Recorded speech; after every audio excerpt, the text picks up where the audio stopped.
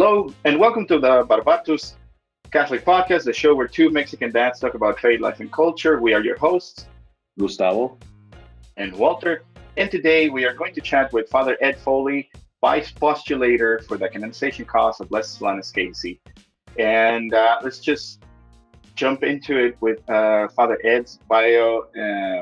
Father Edward Foley, Capuchin, is the Duns Scotus Professor Emeritus of Spirituality, retired professor of liturgy and music, and founding director of the Ecumenical Doctor of Ministry program at Catholic Theological Union.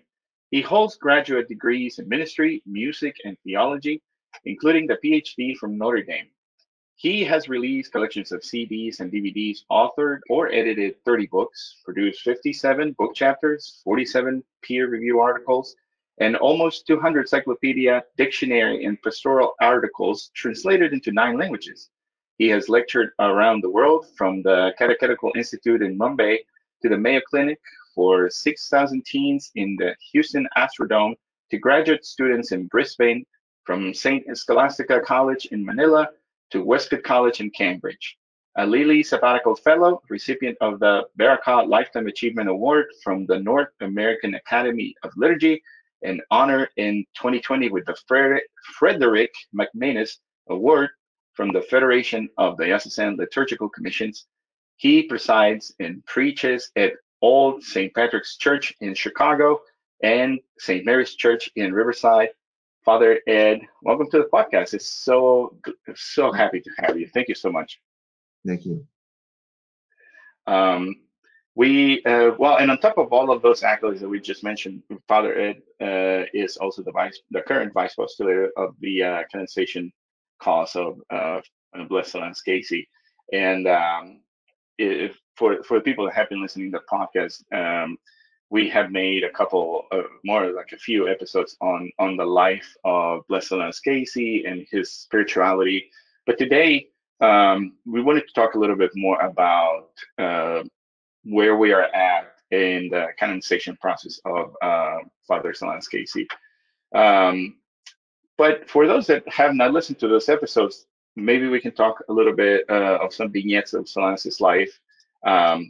I'll kick it off. One of the first stories that I read about Solanus was when he entered religious life. He was not sure that the Capuchins was where he was supposed to go.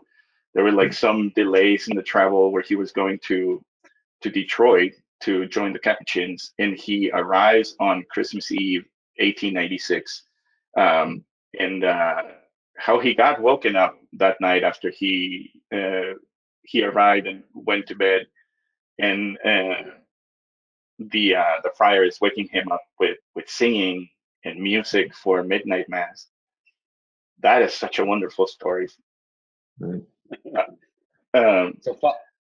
Is that still a thing, Father?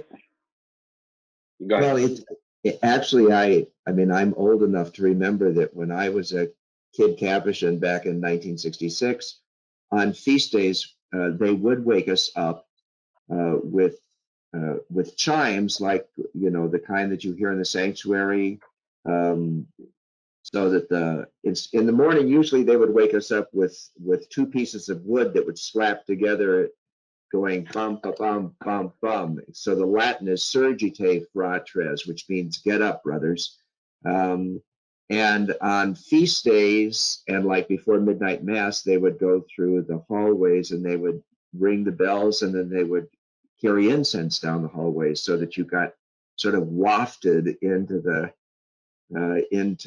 festival. And Solanus had a rough travel there. He had a rough time even deciding on the Capuchins. He wasn't crazy about them, partly because, I'm sorry to the two of you, because of the beards.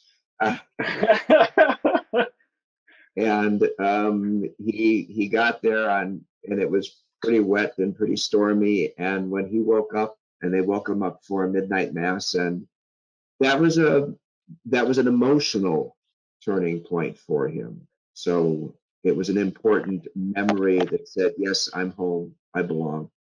We still have a long journey ahead, but it was, we need those moments that say, yep, this is the Spirit saying, yeah, it feels good, stay. Yeah. Yeah, what you said about being home, I saw this. I think it was part of the interview of the They Might Be Saints, EWTN, which we'll talk about it in a moment. But you mentioned the influence of his natural family and then his second family, the Capuchins, on his schools of prayer. Um, can you elaborate a little bit on that? Right. Well, he was always very close to his family of origin. He was sixth child of 16. And when you read through his letters, for example, he is continuously writing to his family and referencing his family. His sisters, he lost two sisters to diphtheria. His especially his one brother who was a priest and a missionary in the Philippines.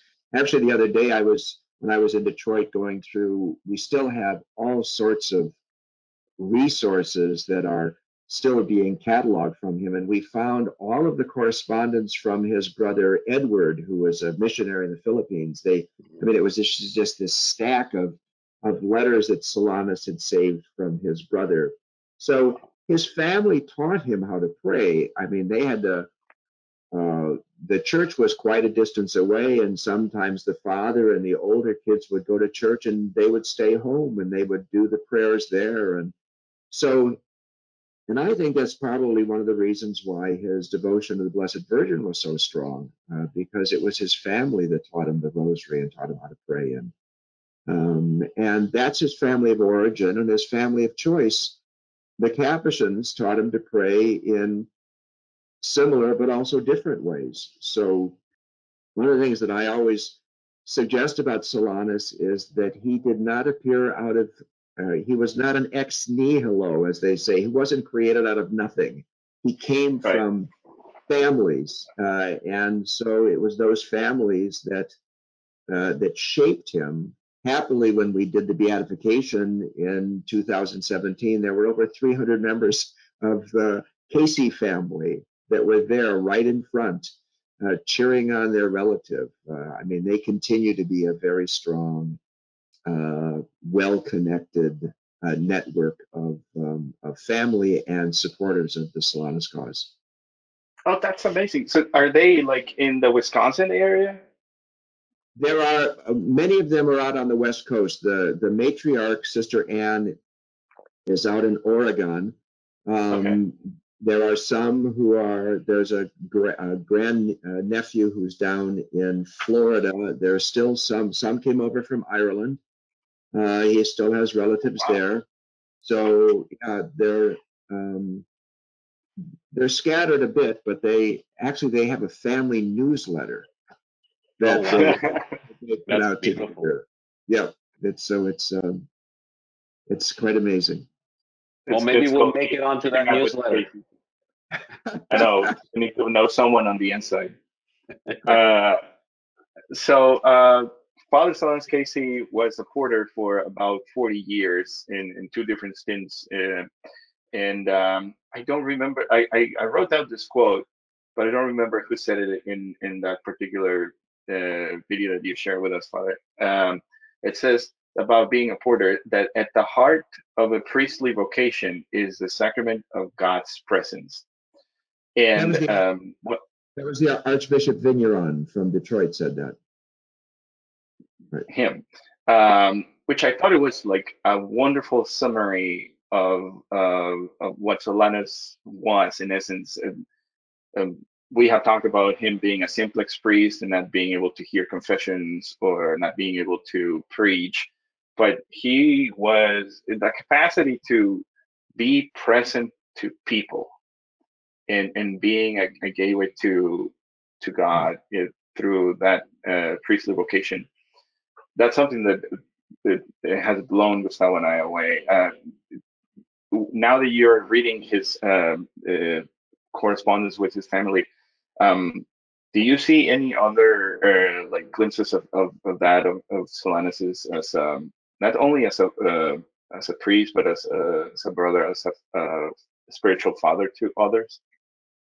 Well, what was amazing about him is that because he didn't do very well in his Latin exams and could not hear confessions, or eventually he did get permission to preach publicly. So eventually he did get Oh, okay. that permission.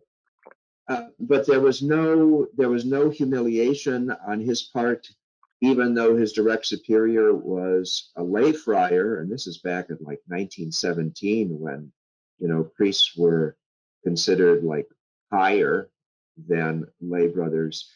His openness and his openness to the community was mirrored in his openness to folk, and that's why he did opening the door was kind of symbolic of his spirituality.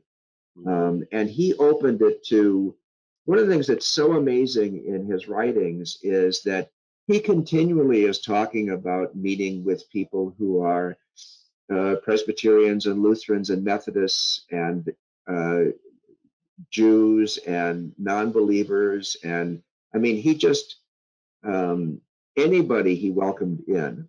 And the other thing that's all strikes me so much is that the number of people who came with problems.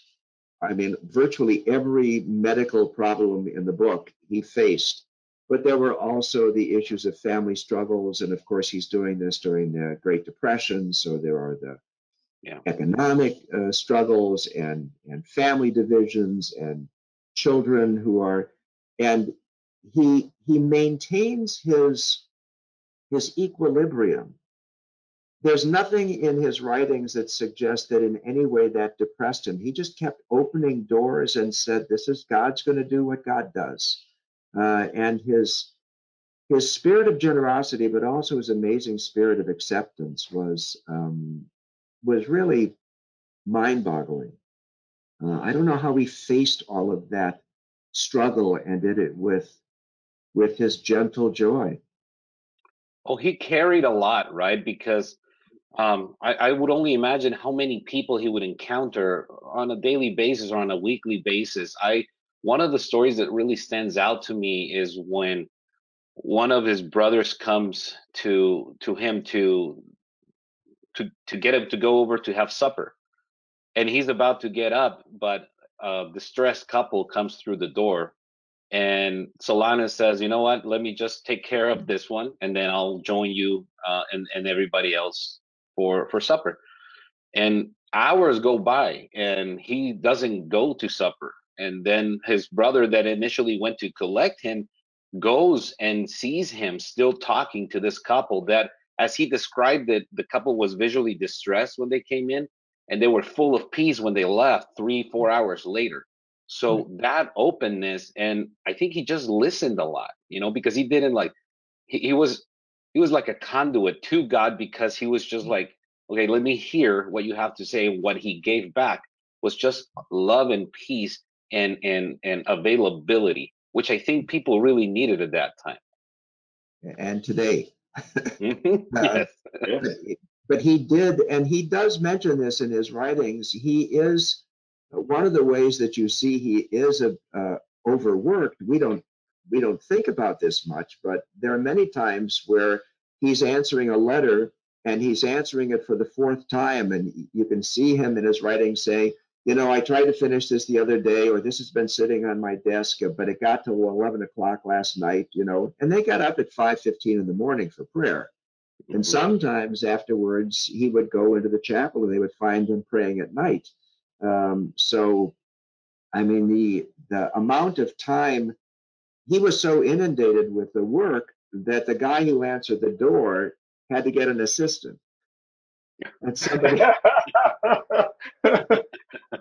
guy who answered the door, because they found out eventually that they wanted to see the guy who answered the door. He answered the door because he was going to have them go to confession or go talk to a priest or do something. But eventually they want to talk to him.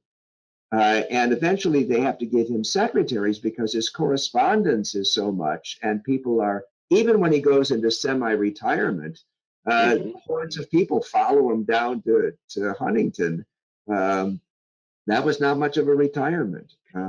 So he demonstrates also that holiness is work. And he he had a lot of empathy with people who like had to hold jobs down and keep schedules and meet people's demands. I mean, he did not sit around all day in a mystical trance. He Mhm. he was a working blessed. And he Yeah, had that background too, right? Because he had some odd jobs prior to becoming a priest. He was a trolley conductor. He worked at the jail, and so I assume that transferred into his work ethic as a brother, right? As a captain. Well, also he was a farm kid, so he learned this Mhm. from his family. They all worked the farm, and eventually, I mean, there were 16 of them, but in the 19th century, keeping a farm going for a family was really challenging. So Yeah. one of the reasons why he and his siblings left the farm was to work to send money back Hmm. to the family. So he worked as a prison guard. He worked as a logger. So he understand work. He understood hard work, and he carried that commitment without saying announcing. Sometimes the people say, you know, not only do they work hard, but they let you know how hard they work. And uh, he reveals that a bit in his writings, but it's not. You have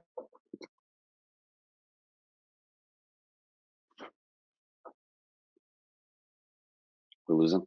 to look for it, and it's usually because I'm sorry I did it, and you know, quite an amazing character. yeah. When you were talking about how he worked and prayed hard. This Thank God Ahead of Time by Michael Crosby, OFM Capuchin. I think he calls him a mystic in action.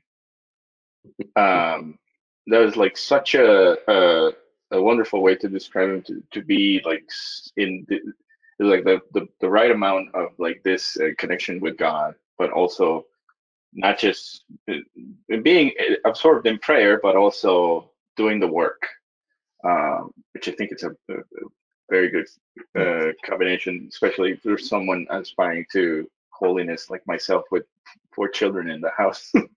That you have to be doing something, changing one diaper, putting another one in time because they did something, that kind of stuff.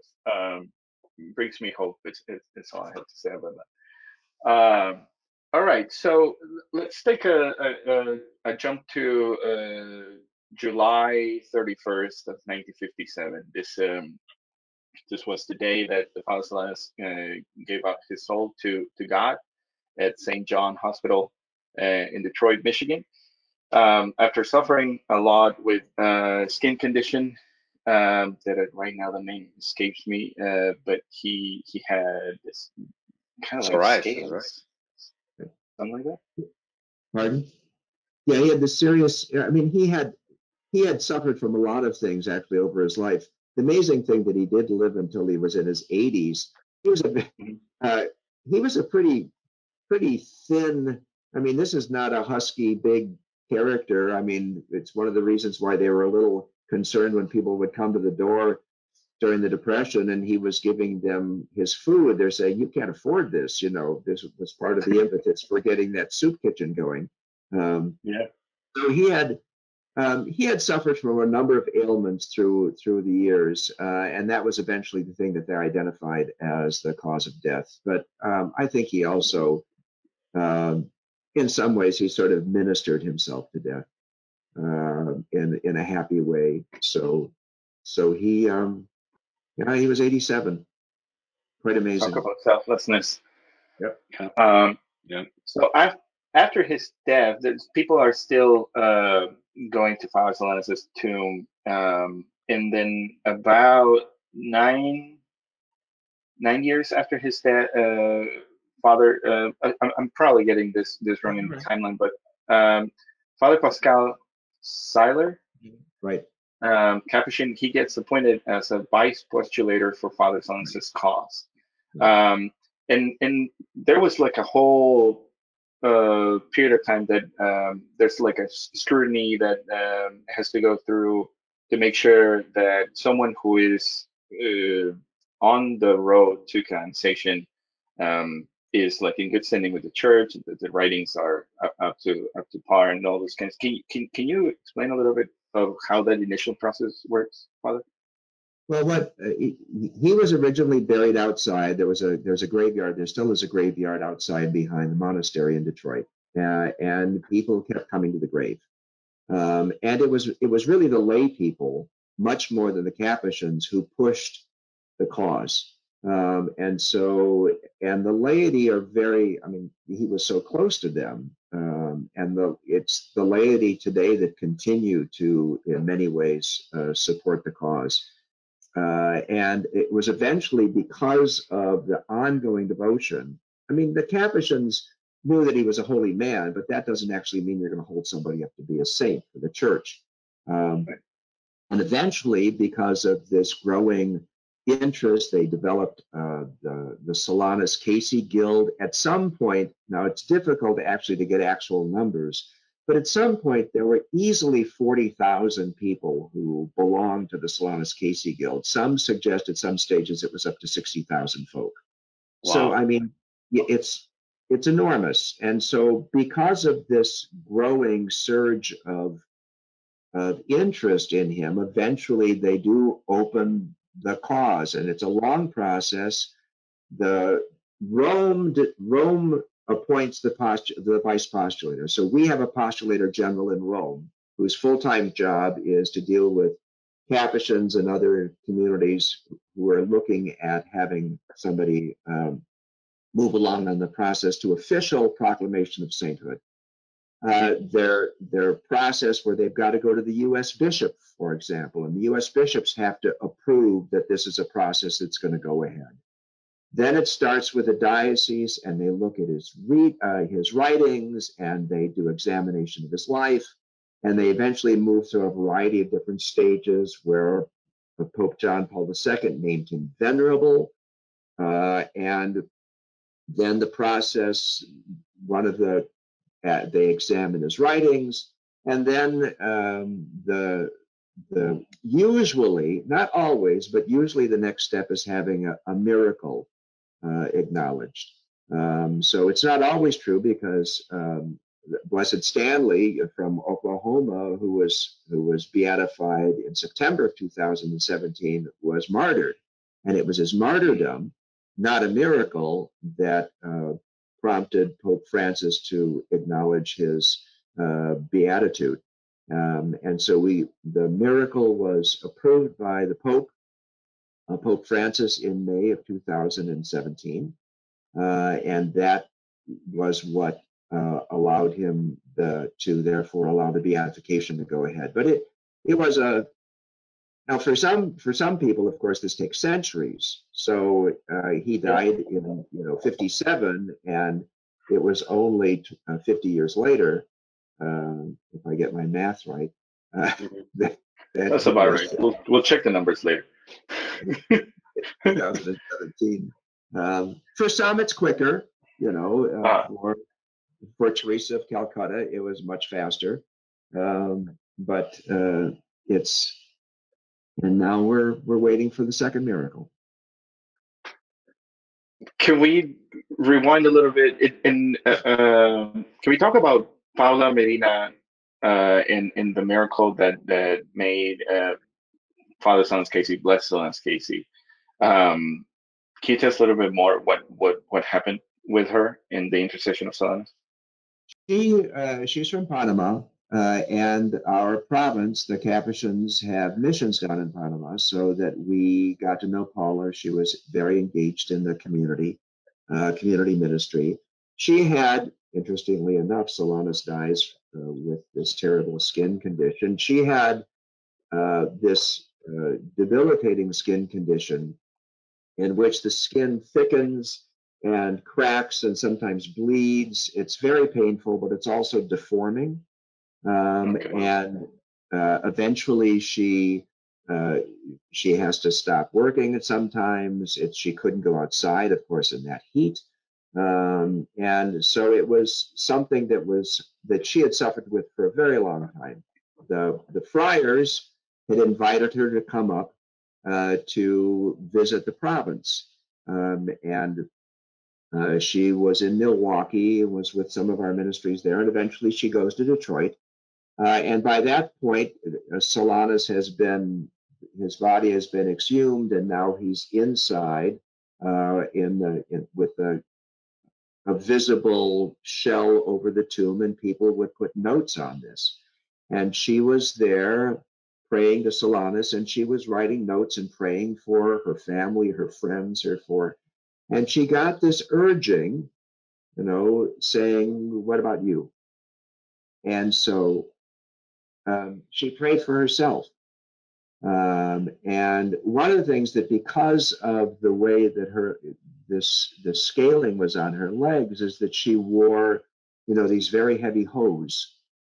And she went to lunch with the friars, and she could feel just this heat on her legs. She didn't know, what was going on, and she went back into her room and she took these hose off, and she had these clumps of skin that were coming off her legs, literally. And so she told the friars about it because she was right there in the friary.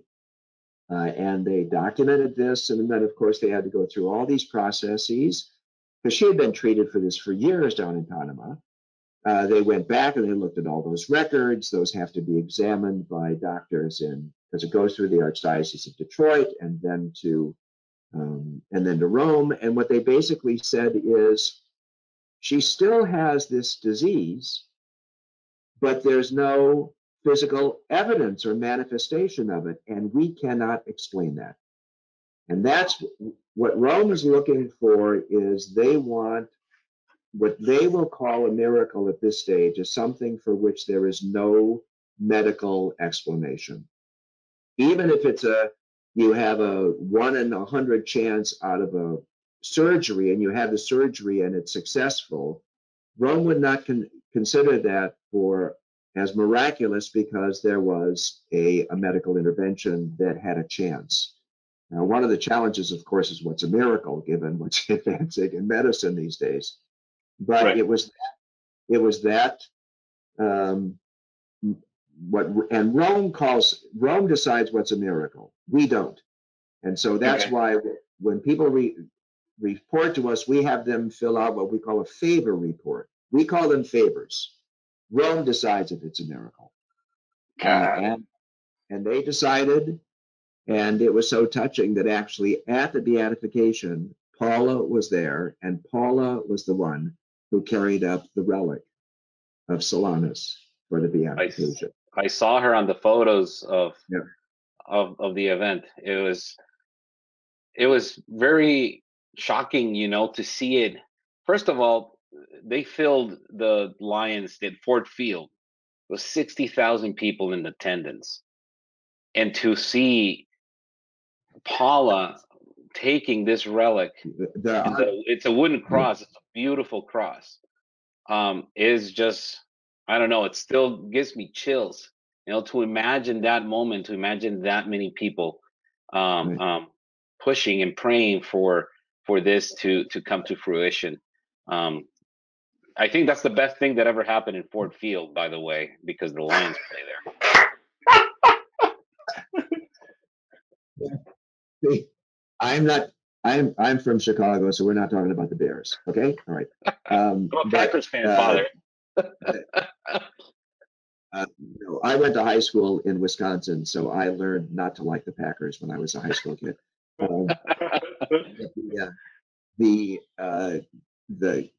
The data, the people at Ford Field told us that some of them were workers and volunteers, but there were over 70,000 people who went through the turnstiles. And it was not a pretty day outside, and it was pretty stunning. And what I loved about the cross that you mentioned, and you can actually, if you go to the Solanus Center today, it's that same cross. You can go right up to it. It's right there. That we didn't want any. He was not a gold and silver and jewelry guy. This is made out of very, very simple wood. And as a matter of fact, the kind of halo thing behind it, we used to eat off of wooden plates. And they found a wooden plate from the era that Solanus would have been, he probably ate off that plate, and they had that redone, and that's actually the back of that thing. No way. And the relic is from, he was right-handed, and the relic is from that hand that opened the doors all the time. Wow. I was going to ask you because I know it's a part of bone, but it's a part of bone from his hand. Right. That's even more special. Gustavo and I have been talking about making a pilgrimage to Detroit and all of these places where he was in New York and all that, but one day. Okay, so when the kids are older and they can support you. Yeah, exactly. yeah, when they can carry their own luggage, that would be like a win in my book. So today, as of today, we said that in November 18 of 2017, we had the beatification mass for Gus Casey. Right now, we are waiting for a second miracle, correct? Or a second favor that we can send to Rome, so they can determine if that would be the next step, correct?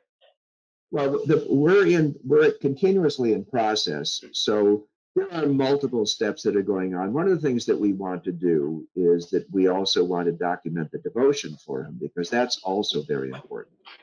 So, for example, we have actually begun tabulating how many people leave a note at the tomb or call in. I mean, since we started doing this in the fall of 2019, there have been over 500,000 notes left at the tomb. I mean, it's absolutely astounding. Yeah, I know. Okay. The people who rely on him for prayer, who send in favor reports, and we get those. Last year, we had over 50 people reporting favors. Some of them we cannot pursue because they occurred before May of 2017, and that's when the Pope recognized the first miracle. So the second miracle has to be something that occurred after May of 2017. Okay. But we send them all in, and we actually have 12 physicians who donate their time, the pro bono work, and they look through the favor reports, and then sometimes we get medical records. Those medical records can sometimes run well over 1,000 pages, and we have these wonderful physicians, women and men, who work through these for us and say, there's a medical explanation for this we can't pursue, or this is very interesting, how do we move on? So we're continuously in that process, and the favor reports continue to expand. So I'm convinced it's going to happen because there are just too many people who are saying Solanus is interceding in their lives. And when I talk to them, I say, if you want one, it's your job. It's not mine. So I can't make this happen. I can only help you make it happen. So that's awesome. Hopefully, we get to see it in our lifetime. We're going to throw a big canonization party when that happens in the podcast, and here in Phoenix, Arizona, and we might even make the trip to Rome. Why not? Don't tell my wife that I said that. She would love to go to Rome, but don't hold me accountable to it. That's awesome. It will not happen in Detroit. The canonization would take place in Rome. In Rome. So, right. Yes, and you may see it because you're a lot younger than I am. Well, let's pray that you get to see it in your lifetime as well, Father. That would be fantastic. So, where can people report favors from Les Solanus Casey? Right. So the office for the vice postulator is located in Detroit at the Solanus Casey Center. So if you go on the website, for example, to the Solanus Casey Center, you can actually find the form for the favor report, right? Okay. Or you can simply mail it directly to me at the Solanus Casey Center. The address is 1740 1740 Mount Elliott, Elliott Street, Mount Elliott Street, Detroit. And All right. or they can email it also. We get a lot of them by email. It simply says Solanus Cause, Solanus's name and the word cause, Solanus Cause at thecapuchins.org. And that's another way to.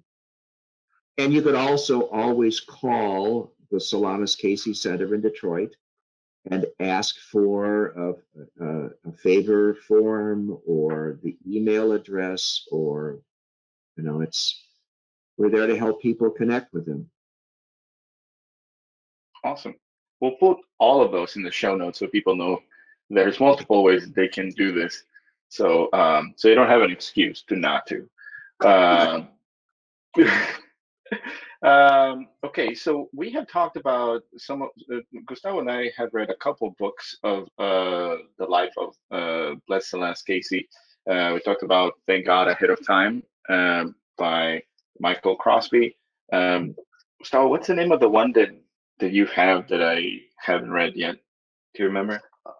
It's escaping my mind right now. We recently moved, Father, and all of our books are in the garage, buried under boxes.